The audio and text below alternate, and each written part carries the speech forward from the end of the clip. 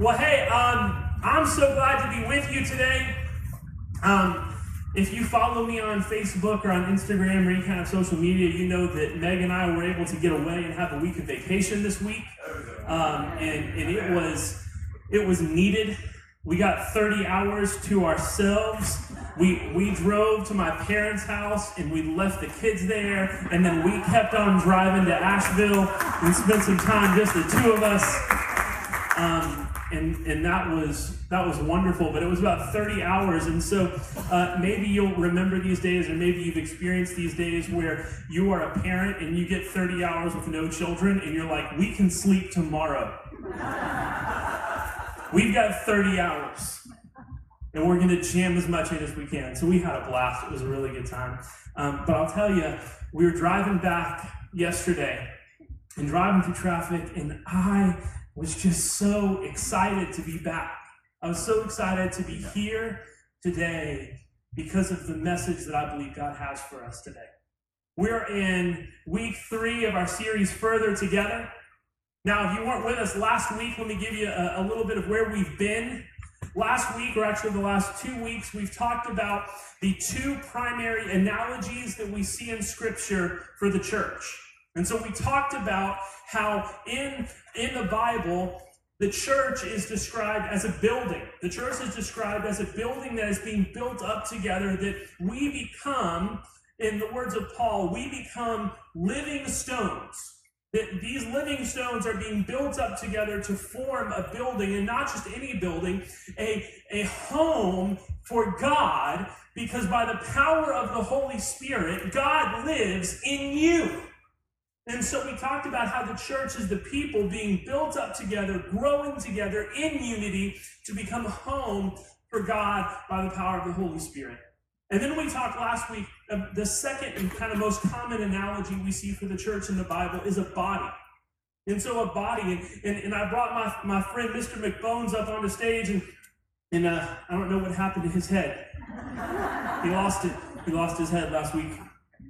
But brought my friend Mr. McBones up on the stage, and we talked about how the human body is incredible. The human body is amazing. The human body is this intricate, beautifully designed system or collection of systems of interdependence. And so that means that one system is dependent upon another system, is dependent upon another system, is dependent upon another system, and your body cannot function healthy. Your body cannot function as it was designed to function if every system isn't working and fulfilling its role.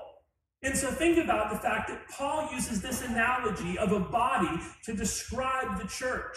He's saying that we are systems of interdependence. We rely on one another, which means I can't make it without you, and you can't make it without me, because I have to rely on you, and you've got to rely on me. And together, we encourage each other to be healthier and better and to grow together so that we can be a body functioning as the Lord has designed us to function.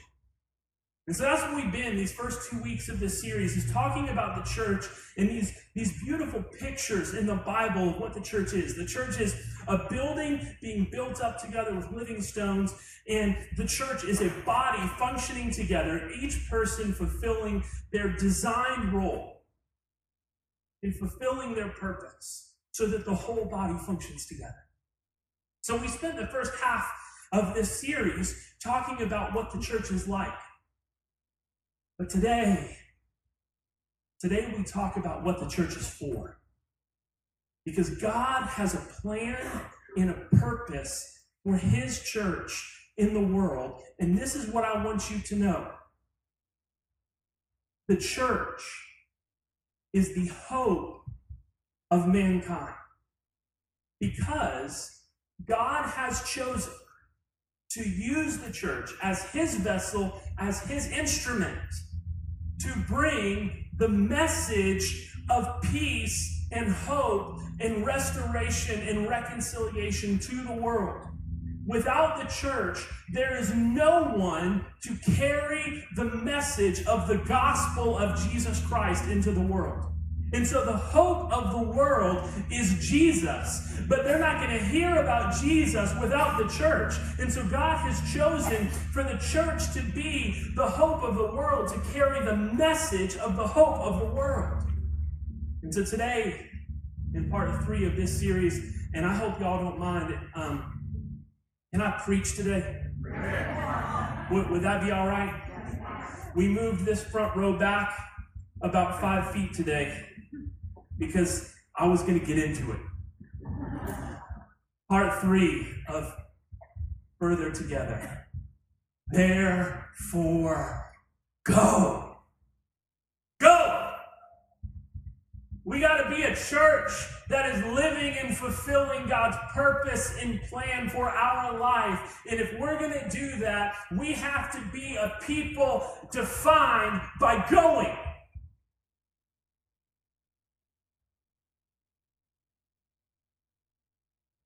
And that's hard. That's hard.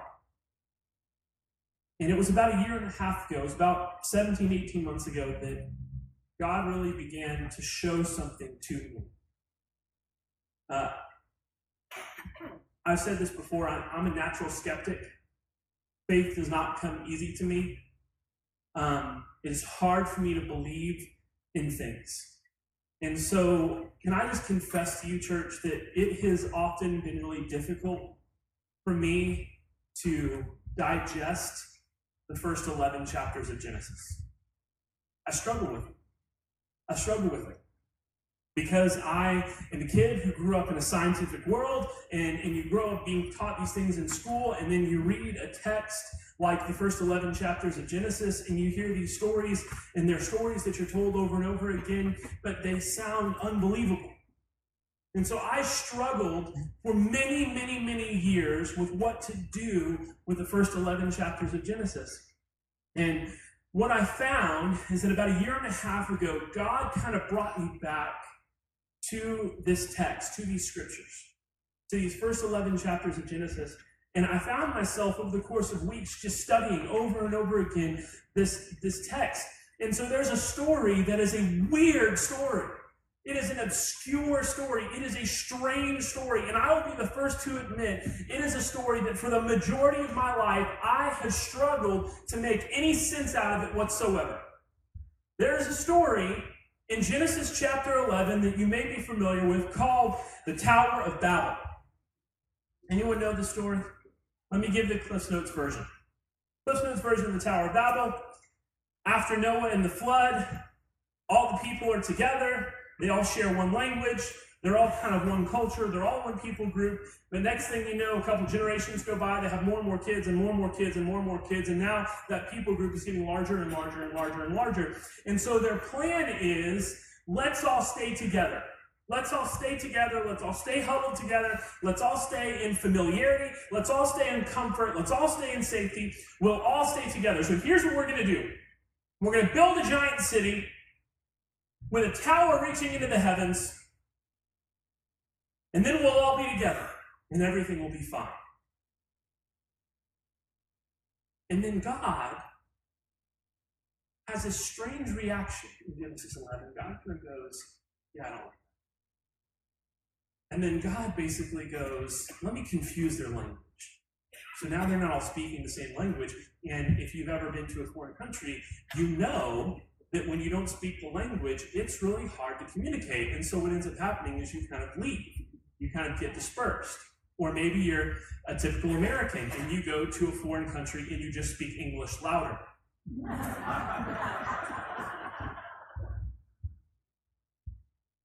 Okay? Do you know where the bathroom?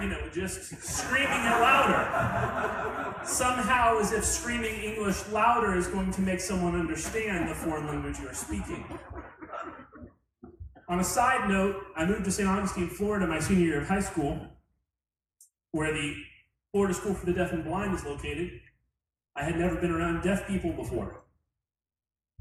And so as much as I make fun of doing that for people with foreign language, it's even worse when you just talk louder to someone who's deaf. Guilty. So God confuses their language. And now the people are speaking a bunch of different languages. And so it took me a long, long time. It took me until I was 35, almost 35, before I was able to make any sense out of this story at all. And then God brought me to a place in Genesis 11:4.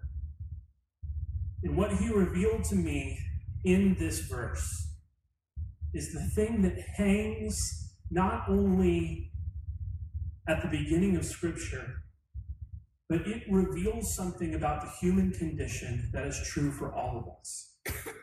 And so, because of my study of this text, I am more certain now than I've ever been before that the purpose of God in this world for his church is that we should go.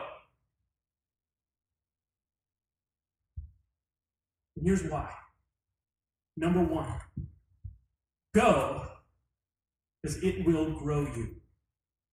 Go because it will grow you. And let me show you Genesis 11:4 and show you what I'm talking about.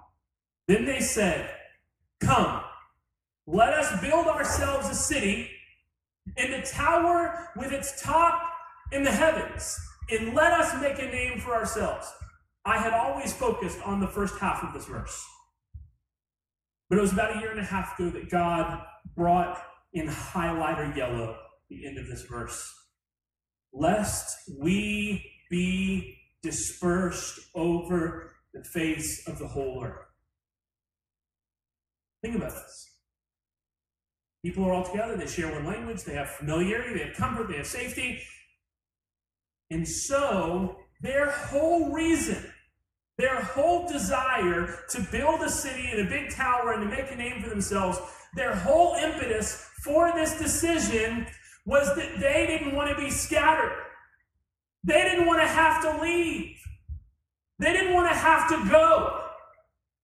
And yet, somehow, they knew instinctively that God's design, God's plan for them was for them to go. They knew that ultimately God's plan and purpose in the world is that they would go, that they would carry a message, and they would leave the place where they were born so that they could bring that message to more people. And so they want to fight against the will of God. They're wanting to fight against the plan and the purpose of God. So they say, hey, we don't want to be dispersed over the whole earth, so let's build ourselves a kingdom right here. And so we learn something. We learn this, that the human condition defaults to comfort, safety, familiarity, and convenience. The human condition defaults to comfort, safety, familiarity, and convenience. You will, left to your own devices, you will choose comfort. You will choose safety. You will choose familiarity. You will choose convenience. But comfort, safety, familiarity, and convenience are obstacles in the way of you reaching your divine purpose in this world. So if our default is comfort, safety, familiarity, and convenience, and God wants us to go to make an impact on the world for his name, and to build a kingdom for him and not for us, then God, in his goodness, and I want you to look at your own life when I'm saying this, God, in his goodness, is going to kick you out of comfort and safety and familiarity and convenience. So stop looking at your life and going, God, how could you? God, how could you possibly do that? When all God is doing is going, don't you get it? Don't you get it? If I leave you alone, you're going to choose comfort, safety, familiarity, and convenience, and you're never going to step into your purpose in this world. God, in his goodness for you, is going to force you out of comfort, out of safety, out of familiarity, out of convenience. Why? Because he doesn't like you? Because he wants to be mean to you? No, because he wants you to fulfill your divine purpose.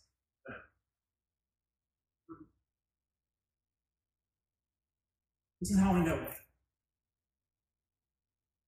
11:4, Let's build, we'll have a giant tower, we'll make a name for ourselves so that we are not dispersed, so that we are not sent out.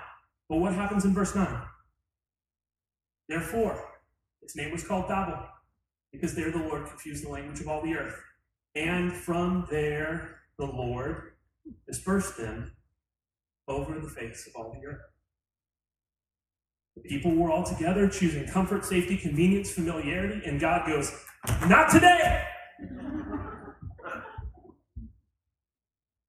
If I have to confuse your language, if I have to do something shocking so that you experience your divine purpose in the world, that's what I will do. Why? Because God loves you and wants the best for you. God loves you and wants the best for you. And since he loves you and wants the best for you, he will often force you into discomfort. He will often force you into the crazy circumstance. He will often force you out of familiarity and out of convenience. He will often force you into situations where you have to grow. Our default is safety, comfort, familiarity, and convenience. But God's desire for you, God's desire for you is movement and growth. God wants movement and growth for you. And hear this. And by the way, we're going to do something different in our sermon notes today. I've given you some blanks to fill in because I wanted to make sure you were really following along, because there's going to be some stuff today that I want you to take home and track with. So here's what I need you to know. Growth and comfort cannot coexist. Growth and comfort cannot coexist. You can be comfortable, but you will not grow. You can grow, but growth will not be comfortable. And here's how I know this. Because believe it or not, I've gone to a gym a few times in my life. And it is uncomfortable. Which is why I haven't grown.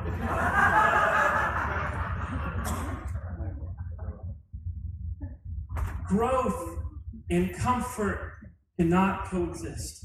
And so I want to show you something else. So about a year and a half ago, God really kind of exploded Genesis 11 for me and showed me this in 4 and 9. And then I was able to kind of take this thread, and I was able to kind of see how this thread gets woven through the whole fabric of Scripture. And so I want to show you the next place we see this really powerfully. This is Joshua chapter 1. This is Joshua chapter 1, verses 2 and 3. Joshua was the servant to Moses. Moses is leading the people of Israel after their slavery in Egypt. And this is how Joshua 1 starts off. Moses, my servant, is dead. That's God speaking to Joshua. Now, therefore, go over this Jordan, you and all this people, into the land that I am giving to them, to the people of Israel. Now, track with me here. Every place that the sole of your foot will tread upon, I have given to you, just as I promised Moses. Every place that the sole of your foot will tread upon, every place that the sole of your foot will tread upon. So here's what's true about that. If I stay right here, God's given me all of this. But if I stay right here, that's all God will give me. Hold on. If I stay right here, maybe you guys didn't catch it. If I stay right here, God will give me the spot. But if I stay right here, that's all God will give me. Let me try it over here. Hold on. If I stay right here, God will give me this. But if I stay right here, this is all God will give me. So if I want to step into more of God's promise, if I want to step into more of God's blessing, if I want to step into more of God's plan and purpose for my life, what do I have to do? I got to start walking and get some ground underneath my feet. Every place that the sole of your foot will tread upon, I have given to you. What does that mean? It means I've got to go. I've got to go. And some of us, we're getting a little frustrated with God. We're getting a little frustrated with God because it seems like God's not answering our prayers. It seems like God's not coming through on his promise. And we're standing here still the whole time going, God, where's your promise? Where's your blessing? Where's your goodness? And God's going, move your feet.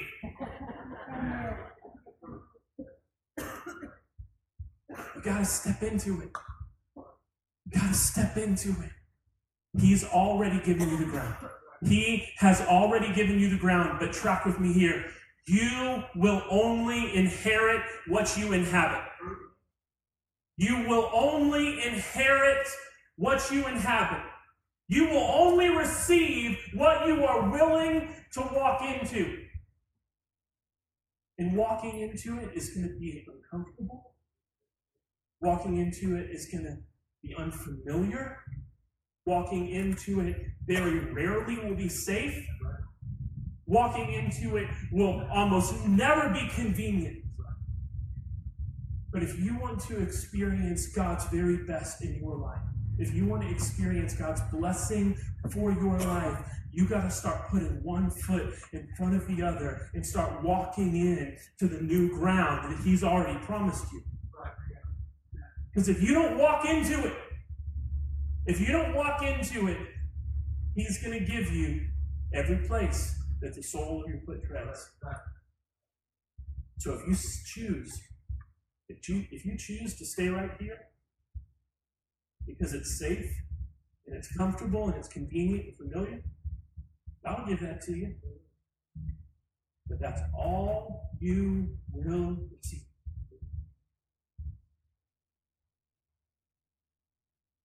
Go, it will grow you. Number 2, go, it's his plan for you. Go, it's his plan for you. And we know that because, number 1, Jesus commanded it. Just in case we were confused, because if you're anything like me, God's got to use a sledgehammer to get through to you.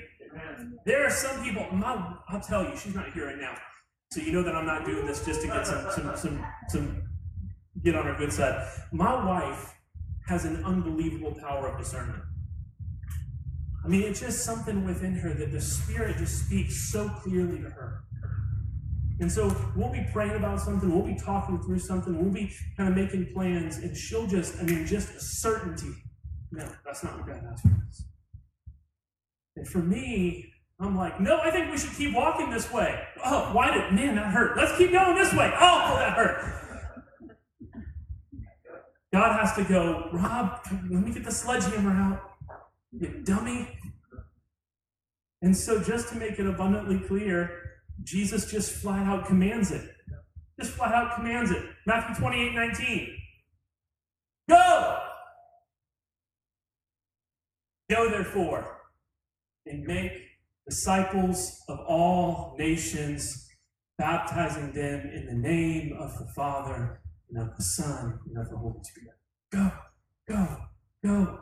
This is Jesus. This is Jesus right at the close. I mean, this is after the resurrection. This is kind of the close of his earthly ministry. This is right before the ascension. He's going to go up to heaven. He's not going to see his disciples again until they die. And what's the thing he leaves them with? Go! Go! In Acts chapter 1, it gets even crazier because he doesn't just say go. He goes, so you're going to be my witnesses. In Jerusalem, in Judea, in Samaria, and where? To the ends of the world. Jesus is going, just in case you were confused, I want you to go until you hit the end of the world. And here's the cool thing. The earth is round. So what do we take away from that? We don't ever stop going. We don't ever stop going. Hey, I've been here before. Keep going. Keep going. Keep going. Man, that place, didn't we just keep going? Keep going. To the end of the earth. To the uttermost parts of the earth. It's Jesus saying, go, and don't you ever stop going. Jesus commanded it, but this is, I think, the bigger imperative for us. Jesus modeled it. Jesus modeled it.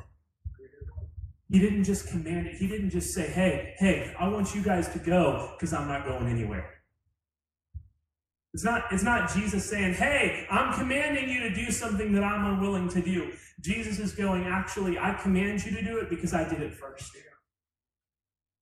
I want to look at two places in John's gospel where we see this. This is chapter 3 and chapter 20.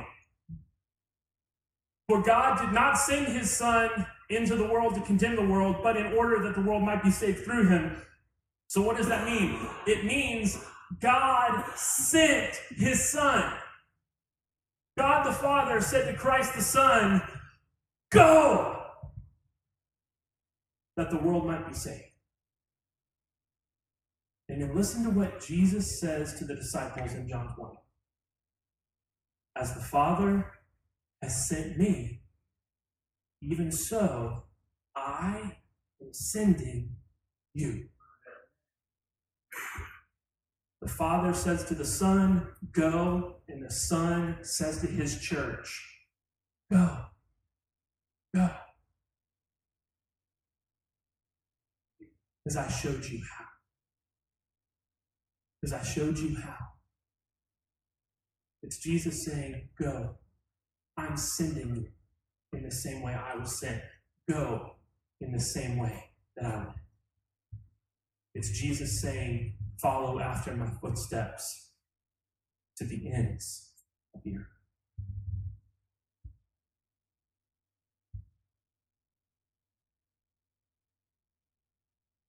I think it's easy for us in this setting to talk about ends of the earth, and if I was a better preacher, then I would stop here and I would tell you all about mission strategy for the church and our partnership with Port-au-Prince, Haiti, and how we've got a trip coming up. If you're interested in more, you can talk to Tim Campbell in the back, tell you about our church planting partnership with Edmonton, Alberta, which is the northernmost city of more than 1 million people in North America. They're planting churches there. It's one of the darkest cities in North America. They're planting churches there, and we're a part of that. We're gonna collect an offering on Easter Sunday, and that money is going to help church plants in Edmonton, Alberta. And tell you about how we gather together every year, and through the help of Samaritan's Purse, we gather together and collect shoeboxes full of toys and goodies for Operation Christmas Child. Anita Brady can tell you more about that. She is passionate about it. I can tell you about all of those things. I can tell you about going to the ends of the earth. But here's the reality for us. The end of the earth for you may not be Haiti, Canada, or India, or Africa, or Asia. For you, the end of the earth might be going home, carrying the message of the gospel to a non-believing spouse. For you, to the ends of the earth might be going home today and inviting that neighbor over that you've lived next door to for a decade, and inviting them over for dinner so that for the first time you tell someone who you see every day about a Jesus who loves them, about a Jesus who made a way where there was no way, so that they can come to a new life in Jesus Christ. For you, the ends of the earth might mean walking into school on Monday, being unashamed, being willing to be uncomfortable, unfamiliar, experienced, so that your classmates can learn about the Jesus Christ who saved you, no matter what the administration of the school has to say. For you, it may mean going into work on Tuesday and having a conversation with a coworker, saying, I'm not willing to let another day go by knowing that I'm carrying a message of hope, and you have none. We're still going to go to Edmonton. We're still going to go to Haiti. We're still going to go to the ends of the earth. But I don't want you to miss the end of the earth that God is calling you to. Because you're going to default to comfort, safety, and familiarity. I want you to imagine how inconvenient it was, how unfamiliar it was, how unsafe it was, how uncomfortable it was for God himself to step out of the perfection of heaven and step down into the middle of our mess and suffer death on a cross, humiliated, spat upon. He looks at us, his church, and says, as I was sent, I'm sending you.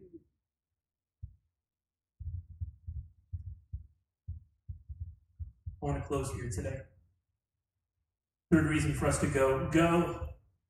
Go. It's reasonable from you. Go. It's reasonable from you. What do I mean by that? Why is it reasonable? How could it possibly be reasonable for us as human beings to choose discomfort, to choose inconvenience, to choose potential danger, to choose the unfamiliar? How is that reasonable for us? We follow that thread to Isaiah chapter 6. In the year that King Uzziah died, I want to stop here for just a second. Isaiah is a prophet of God for the people of Israel. And King Uzziah was a good king in some respects. He was not incredibly faithful to God, but the people of Israel were prosperous under his reign. So during the period of time between Solomon and the fall of Israel, King Uzziah had the most peaceful, most profitable, most prosperous reign of any of the kings of Israel. Things were good. Things were comfortable. Things were safe and convenient and familiar. In the year that King Uzziah died, I saw the Lord sitting upon a throne, high and lifted up, and the train of his robe filled the temple. Above him stood the seraphim. Each had 6 wings. With 2 he covered his face, with 2 he covered his feet, and with 2 he flew. And one called to another and said, Holy, holy, holy is the Lord of hosts. The whole earth is full of his glory. And the foundations of the thresholds shook at the voice of him who called, and the house was filled with smoke. And I said, Woe is me, for I am lost. For I am a man of unclean lips, and I dwell in the midst of a people of unclean lips. For my eyes have seen King, the Lord of hosts. Then one of the seraphim flew to me, having in his hand a burning coal that he had taken with tongs from the altar, and he touched my mouth and said, Behold, this has touched your lips. Your guilt is taken away, and your sin atoned for. And I heard the voice of the Lord saying, Whom shall I send? And who will go for us? Then I said, Here am I. Here am I. Send me.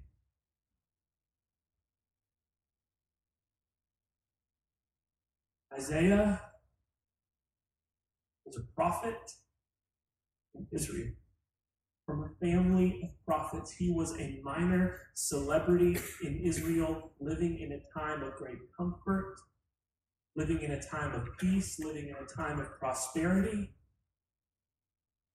And all of that changes for him when he has an encounter with God. And when he has an encounter with God, things are changed. When he has an encounter with God, things are different. And so I want to follow kind of the through line of this encounter, because I think it will reveal something about us. An encounter with Christ reveals us.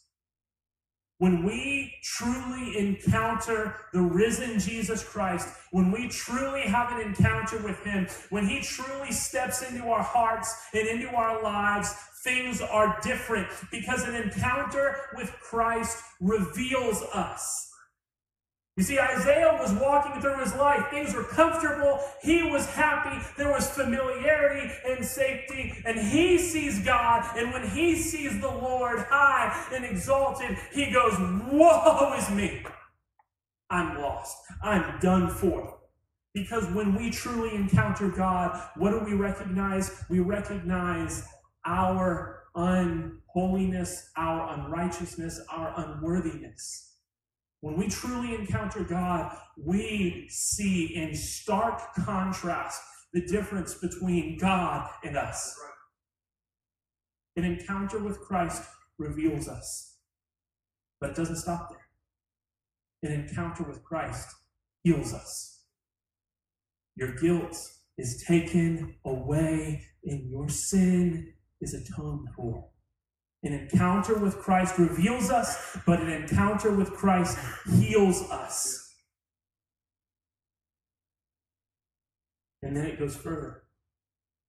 An encounter with Christ attunes us. Attune is a strange word. Attune means that it makes you able to receive. It makes you able to receive. And so I want you to track with me something that we see in Isaiah 6, 1 through 8, is that after his sin is atoned for, he goes, woe is me, I've seen the king, I'm done for. And then the angel comes down and says, your guilt is taken away, your sin atoned for. And after his guilt is gone and his sin is atoned for, what happens? What's the next thing that happens? And I heard the voice of the Lord. Because when we've been revealed and when we've been healed, we begin to hear. We begin to hear from the Lord. And I heard the voice of the Lord. And this is what happens. An encounter with Christ sends us. Isaiah could no longer choose comfort, familiarity, safety, and convenience. He couldn't do it any longer. Why? Because he had an encounter with God. And once you have truly had an encounter with God, there's no other reasonable response but to go, I'll go. Where are we going? Tell me where. I'll follow you anywhere. He heard the voice of the Lord. And what is God saying? Man, who's going to go for us? Who shall we send? And Isaiah's going, I'm here. Can I go? I don't know if any of you have ever been a teacher. There's something about elementary school students. My wife's been an elementary school teacher for 12 years now. And every time I've ever been in the classroom, when she asks a question that students in the classroom have the answer to, it's like their arm is struggling to stay connected to their body. Like they need two hands. Me, please, pick me.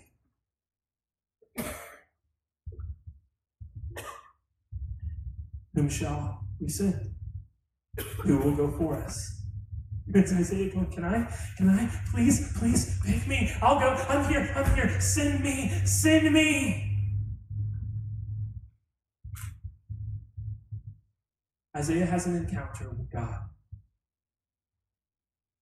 And he becomes enthusiastic about going. Why? Because when we have an encounter with God, when we have been revealed and healed and attuned and sent, when that happens for us, there's nothing more exciting than taking those steps into the purposes and plan that God has for our lives. When we have an encounter with God, we're going, I want the growth. I want the movement. I want to go. You've given me all the ground already. All I have to do is step into it. All I have to do is step into it. All I have to do is go. Church is the temple of God being built up together with living stones. The church is the body of Christ, systems of interdependence that rely on one another. But that building and that body have one purpose in this world. Go! Go! You can stand right here. And you'll still be saved. You'll still go to heaven. But the day will come when you will stand before Christ and he'll go, so what did you do? And you'll go, well, I stood right there. And God will go, all right, well, then that's all you get.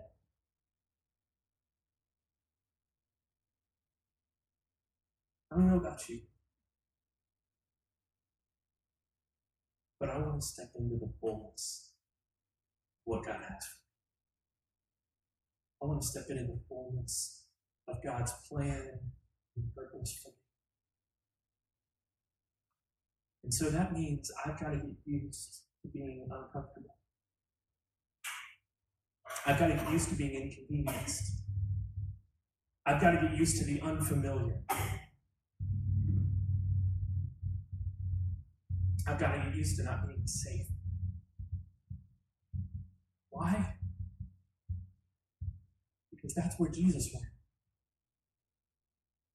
And I want to go where he goes.